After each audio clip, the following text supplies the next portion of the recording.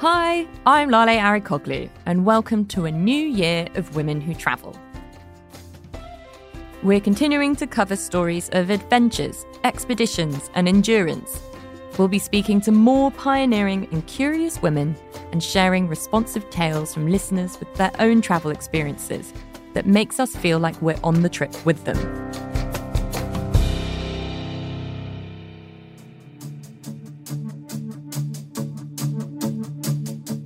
Today, I'm talking to someone whose daily commute this time of year is rounding up her dogs and heading out into snowdrifts. She's Blair Braverman, adventurer and author. So I am a long-distance dog sledder. And what that means is that I go out with my dogs and go on long trips with them. I take teams of dogs out into the wilderness, and we might go 20 miles, or we might go 200 miles, or sometimes we go a lot farther than that, 400 or 1,000 miles at a time. Every year, tour operators take visitors to Alaska to see the Northern Lights, and some of them might catch the Iditarod race, which takes place over 1,000 miles. It's the longest dog sled race in the world, and it goes from Anchorage to Nome on the Bering Sea. I've raced the Iditarod one time, and then the year after that, my husband raced it. Okay. We have one team, so we don't typically race at the same time. We alternate. It's a race that goes over several days and crosses a huge amount of mileage. The races that I do are typically unassisted. So we don't have a pit crew. There's nobody setting up camp for us at the end of the day. It's just me and the dogs getting through every challenge together, and nobody's coming to help us. I do carry an emergency beacon on my sled, and I can press a button in an emergency. It would probably take 2 to 3 days for someone to reach me if I pressed that button. So in no way do I expect outside help. I'm a city girl myself, but often to the surprise of my friends, I spent quite a lot of time on a farm growing up. Talking to Blair has me remembering spending lots of time with my grandparents on their farm in Wales. My grandfather trained sheepdogs. Some of my favourites were Pat and Bonnie, who used to knock around the farmhouse. There was another dog called Max, who I was obsessed with when I was age 8. Like Blair, I became accustomed to the chaos and joy that comes with spending many, many days in the company of 10 or 15 hyperactive pups. When I was a kid, my grandfather used to take me along into the fields as he was rounding up sheep. The whole reason why I know how to whistle, albeit not very well these days, is because he taught me. I've known most of these dogs since they were born or since they were very young. And we've been through so much together. You know, every dog has different strengths that they bring to the team. So I know, who's going to lead us through a storm. I know who's going to help us get up a mountain, who's really going to, even if some of the dogs don't want to eat all their food because they're not super food oriented and they have to eat so much when they're running that much. I know who's going to finish leftovers for everybody. It's really about knowing your dogs as well as you possibly can. And every time I go out with them, I get to know them better and they get to know me better. As for that race, I've raced all over Canada, all over the upper Midwest, many races in Alaska. There's races all over, even though most people have only heard of the Iditarod because it is the most famous outside of mushing circles. But the thing about 1,000-mile race is that you can't describe the terrain and you can't plan for one terrain.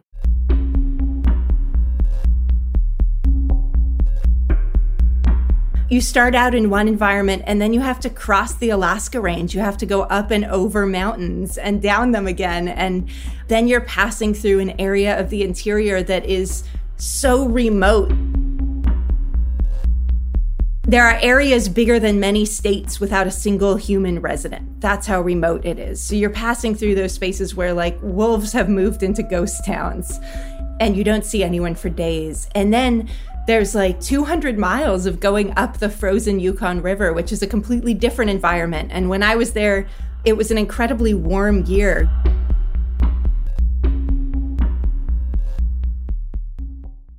The year that Blair completed the Iditarod in 2019 set the record for the highest percentage of women entrants, 33%.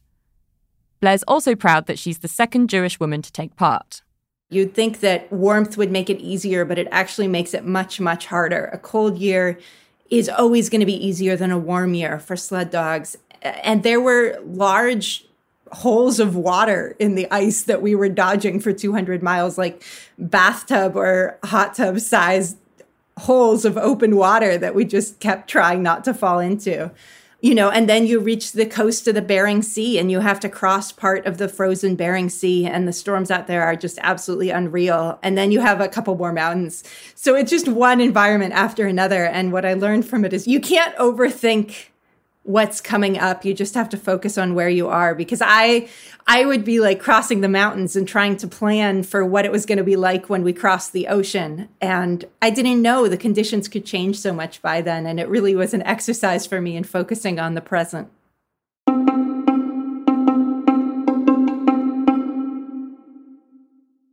One of the things that's so beautiful about mushing in general is that there's such a diversity of bodies that can be very competitive. If you think about gymnasts or marathon runners or weightlifters, you can sort of picture the type of body that's probably on the podium at, world-class levels. But that's not the case with mushing. You have people who are 18 years old and people who are 65 years old, and they're neck and neck. You have people who are big, people who are small. You have men, you have women, you have people who aren't men or women, and nobody cares because there aren't gender divisions. Nobody's worried about who's competing where. It's just all in one division. I think that's really beautiful. I love that this is a sport where I'm not going to be past my prime. I love that. I love what you're saying about how you'll never be past your prime and that you will continue to learn. When it comes to treatment of the dogs in this sport, there is some controversy out there. But Blair's empathy and attentiveness to the needs of her team of dogs is incredibly persuasive. And her insights into their personalities are funny, warm, and perceptive. My relationships with them all are so different because they all bring such unique perspectives, unique skills. One of the dogs who I talk about the most, who's on the cover of my book, Dogs on the Trail, if you've seen that book, you'll recognize the girl on the cover, is Peppy, who is my main lead dog.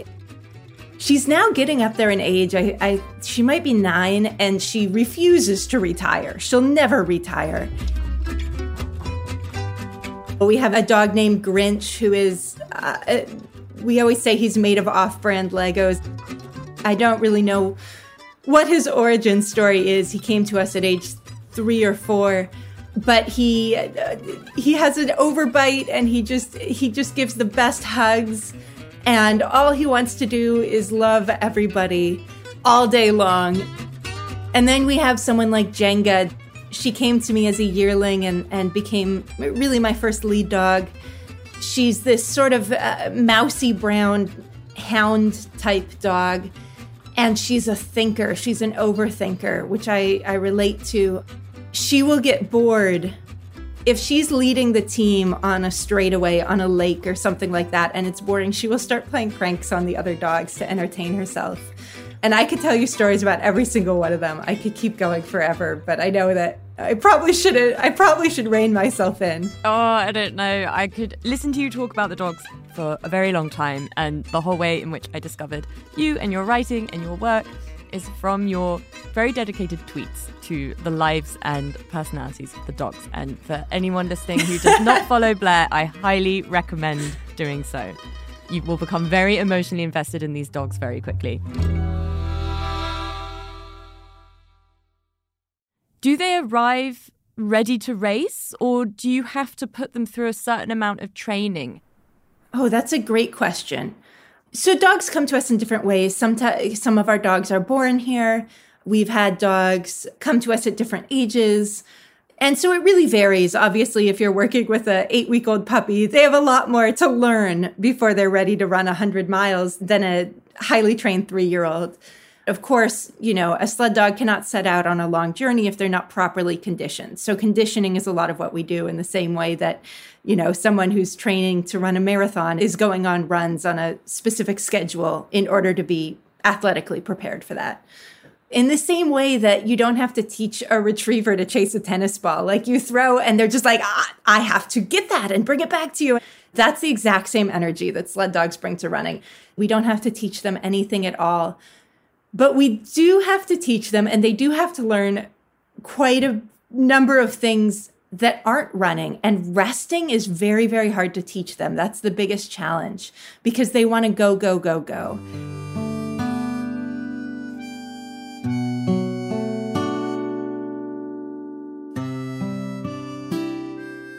And the concept of stopping on the trail and eating a meal, building a fire, taking a nap for a couple hours, they can't stand it. They can't stand it because normally, for a long race, we might be on a run-rest schedule of 4 hours running, 4 hours resting, 4 hours running, 4 hours resting, something like that, a 50-50 run-rest schedule. So there's quite a bit of time when they're just napping by the side of the trail while I'm preparing meals for them or massaging them or repairing the sled or things like that.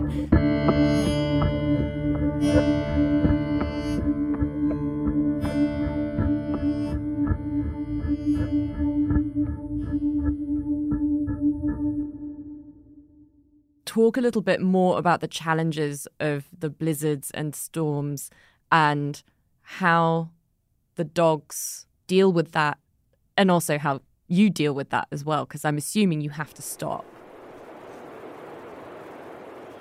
It really depends. And the storms, of course, aren't just in Alaska. I've encountered very serious storms in Norway. I've encountered various serious storms in Wisconsin and Minnesota and Michigan, which are places where we mush a lot. There's actually a huge mushing culture in the upper Midwest, and we love it a lot. And our train around here and encounter very serious storms, say off Lake Superior.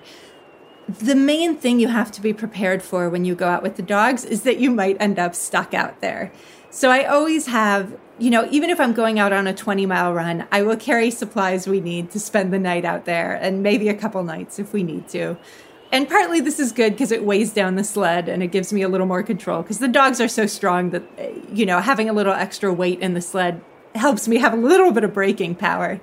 But we also just have to be prepared. Like I know, and my husband knows, that if either of us go out with the dogs and don't come back, that it'll take quite a while for the other person to worry because we just figure that whoever's out there with the team, maybe had to camp for a while, maybe is waiting out some weather. I mean, the weather we'd be able to see at home, but it's just sort of not that big of a deal to have to wait out a storm. It's just how things go. The dogs will curl right up with you, and it can be kind of cozy waiting things out. It really can be.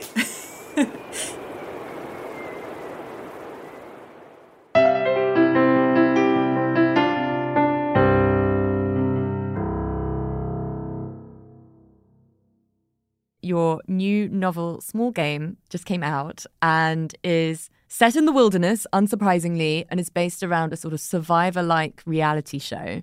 The book is about a survival reality show where the crew disappears and it turns into a real survival situation. This might be a really stupid question, but do you think any of the personality traits of the dogs have found their way into the characters of your book? I love that question so much. I love that so much because I get asked, which one is based on you? And none of them are really based on me. But in some ways, there's things I relate to in all of them. But the dogs, yeah, absolutely. I could totally match the dogs to the different characters. And also, at the time I was writing it, we had tiny puppies sitting next to me. I was in a little cabin, and my girl Leap had just had puppies, and they were so fat and squeaky, and they were just sort of lying next to me while I wrote, and that totally worked. I had to find a way to bring the puppies into the story, even though they don't totally fit, because they just were such a part of my life as I was writing. So they make a little appearance too. I think writing with a litter of puppies next to me is probably my dream scenario. That just sounds like absolute heaven.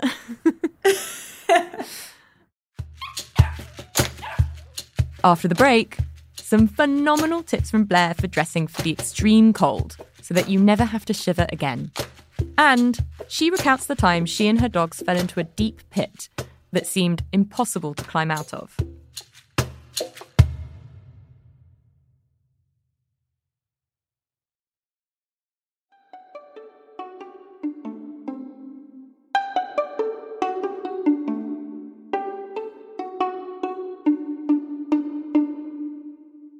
People assume that I must simply not care about being cold. And that really isn't true. Like if I'm in an air-conditioned room, I'm the first person to put on a sweater.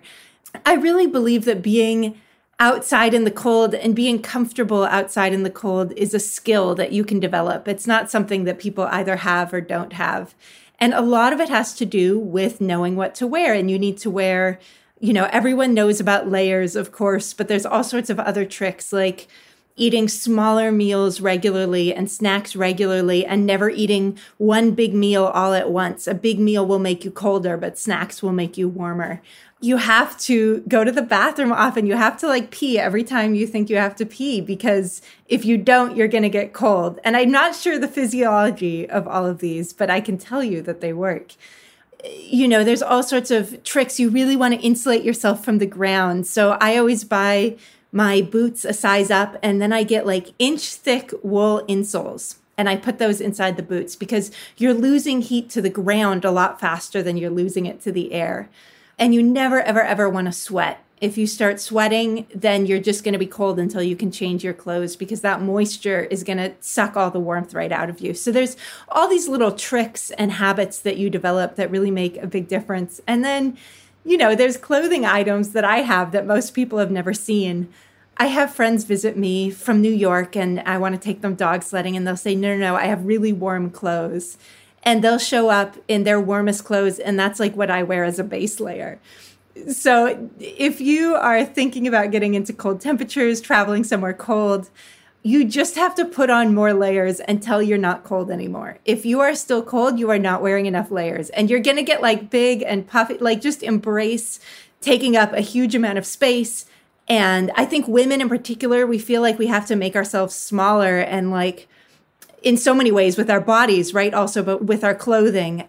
And you can't be afraid of being super puffy and taking up a lot of space and just wearing everything that you need to keep yourself warm and comfortable and able to have those adventures. And then the other thing I really, really love that I will swear by is a down skirt. If you can get a down skirt of any length, like a mini skirt, knee length, ankle length is going to be the warmest. It will make a huge difference. It's so much warmer than insulated pants because your legs are able to share warmth with each other. It's like a mitten is always going to be warmer than a glove. I love to see people trying down skirts because they're able to spend so much more time outside comfortably than they were before that. As Blair said, her novel, Small Game, which came out late last year, fictionalizes so much of her own wilderness experience. And her terrific 2016 memoir, Welcome to the Goddamn Ice Cube, chronicled how she became a musher in Norway and then finally moved to northern Wisconsin. Her descriptions of the challenges of living in extreme environments are as much about psychology as they are physical. Shall I go ahead and read? Yeah, dive in and I feel like your experience doing readings at this point, but just, don't rush it. Pace yourself. Okay. Sounds good. So this is a section from the epilogue of Welcome to the Goddamn Ice Cube. And I think all you need to know is that it's when I'm first trying racing. I'm out with a 6-dog team. It's all very new to me. And we fall into a pit.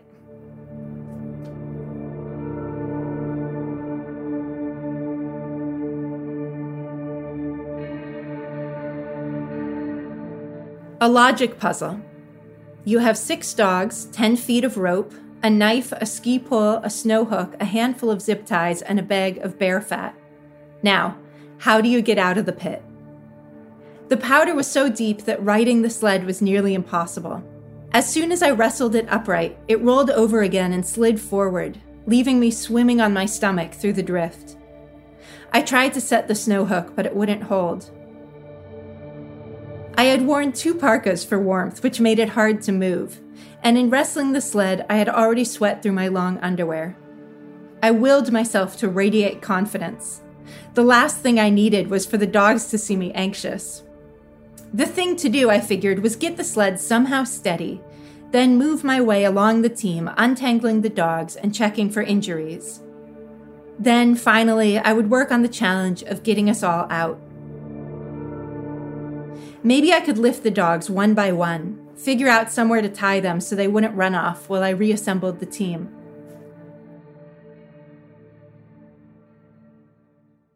Ready? I said. This was the usual command for the dogs to pull their lines straight, to prepare to run. It was a long shot. Given how tangled they must be, they probably couldn't do much.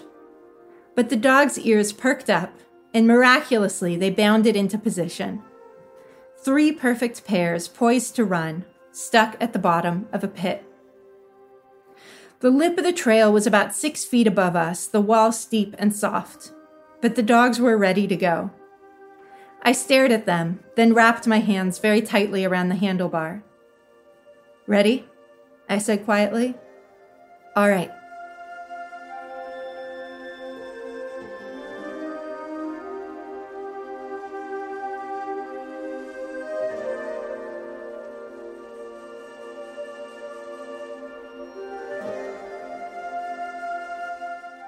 I'm telling you, it defies physics. But as soon as I said, all right, the dogs ran straight up the wall, their little feet catching hold faster than the snow could collapse around them. And as they reached the packed trail, they dug into the ground and leaned into their harnesses and pulled me out too. And by the time I'd scrambled onto the runners and caught my breath, we were running again, not a tangle among us. And they were so happy, every muscle in their bodies bounding with excitement, smiles wide, not wolves at all. They were sled dogs, and it was a perfect 10 below. And there was nothing in the whole world as fun as running and racing and tumbling into pits and getting out of them again. We're okay, aren't we? I said to the dogs as we careened down a frozen logging road, the sled rattling over bumps in the ice, sending shudders up my bones. We're doing just fine.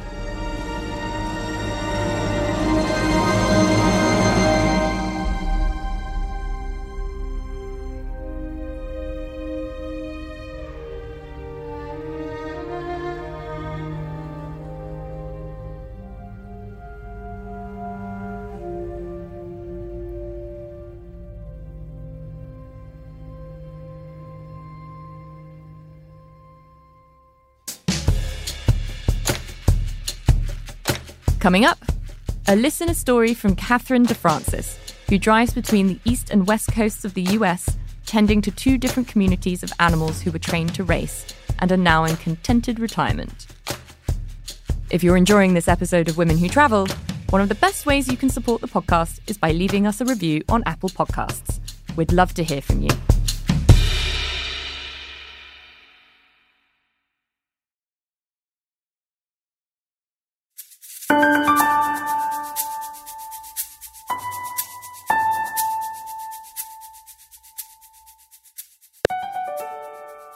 Hi, my name's Catherine DeFrancis. I live on the East Coast in Washington, D.C., and I divide my time between the West Coast and the East Coast with 2 animal projects, the Retired Racehorse Sanctuary in California, and on the East Coast, I have the Retired Greyhounds.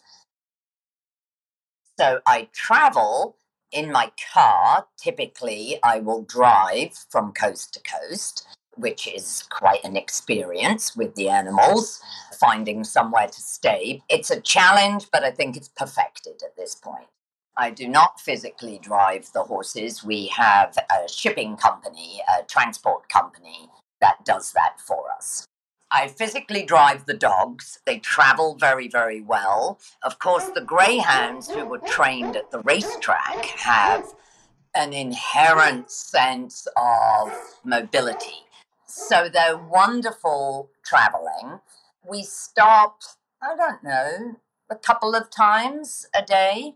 They have to obviously be on the leash, as anybody who knows that has traveled out to California, especially the southern route, when you go through all the deserts and the arid land, you have to watch out for snakes and other such things. So we typically choose camping sites, glamping sites, or motels. Greyhound Welfare is an organization that gets notified when the greyhounds retire from racing. So some of the greyhounds that I take out to the West Coast are in fact going to forever homes. I've spent over 25 years in the horse racing industry on the media side. Here come the horses for today's race. Pick 4 starts here with exacta, trifecta, and superfecta betting. It's a matter of giving back. Prior to purchasing the ranch, the greyhounds were suitable because of their size. But my dream is to be involved in aftercare, because these horses give their lives to the horse players, the owners, the trainers, and everything. And, unless they are top of the range, stakes, grade 1 winners, they don't all go on to a happy retirement. Unfortunately, there are just not enough of these sanctuaries and retirement homes. And I also wanted to get involved in my ultimate goal with the sanctuary is to turn it into a therapeutic destination.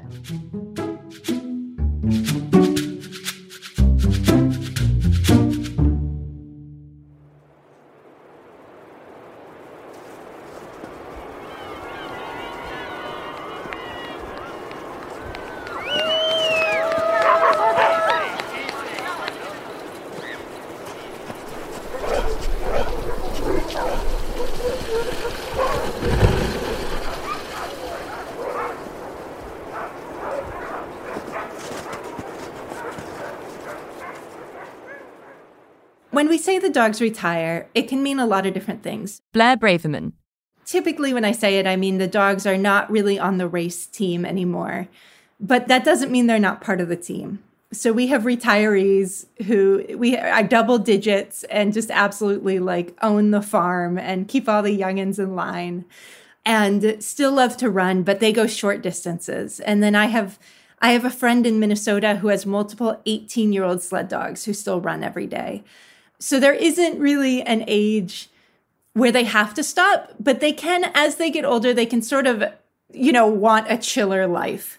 As mushers, as their people, it's our job to just pay attention to that and make sure that every dog is sort of living the life that is right for them at that time. So sometimes we have dogs who become pets. We have people who want, an active pet, and they'll talk to us, and a retired sled dog can be an incredible pet, especially if you're interested in canicross, which is running with the dog pulling you, or bike shoring, which is biking with the dog pulling you, or ski shoring, which is skiing with the dog pulling you. There's all sorts of mushing sports you can do with one dog or two dogs. And a dog who's retired from a bigger team could be a really fantastic option for that, because they want a little bit of a chiller life. They want to go their own pace, but they still have all that knowledge, have all that experience. They probably know, their rights and lefts and all sorts of commands for running down the trail ahead of you. It's just sort of figuring out what is the right lifestyle for them at every moment. And it can be bittersweet. I remember when our girl Refried retired from the race team, she was a singer, and she would always sing when the going got tough. And I knew that I wasn't going to be hearing her in races anymore.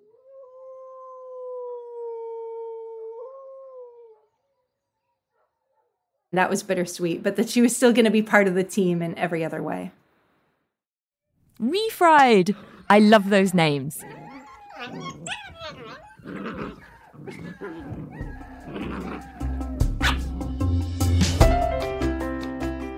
Next week, we look at quite a different reason for travel and immerse ourselves in the allure of famous cemeteries, historical tombs, burial sites, and the rituals that come with honouring our ancestors.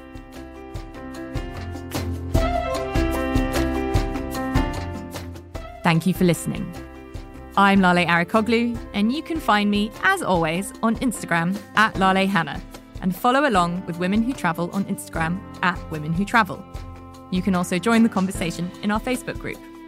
Alison Leighton-Brown is our composer. Jennifer Nelson is our engineer. Jude Kampfner from Corporation for Independent Media is our producer.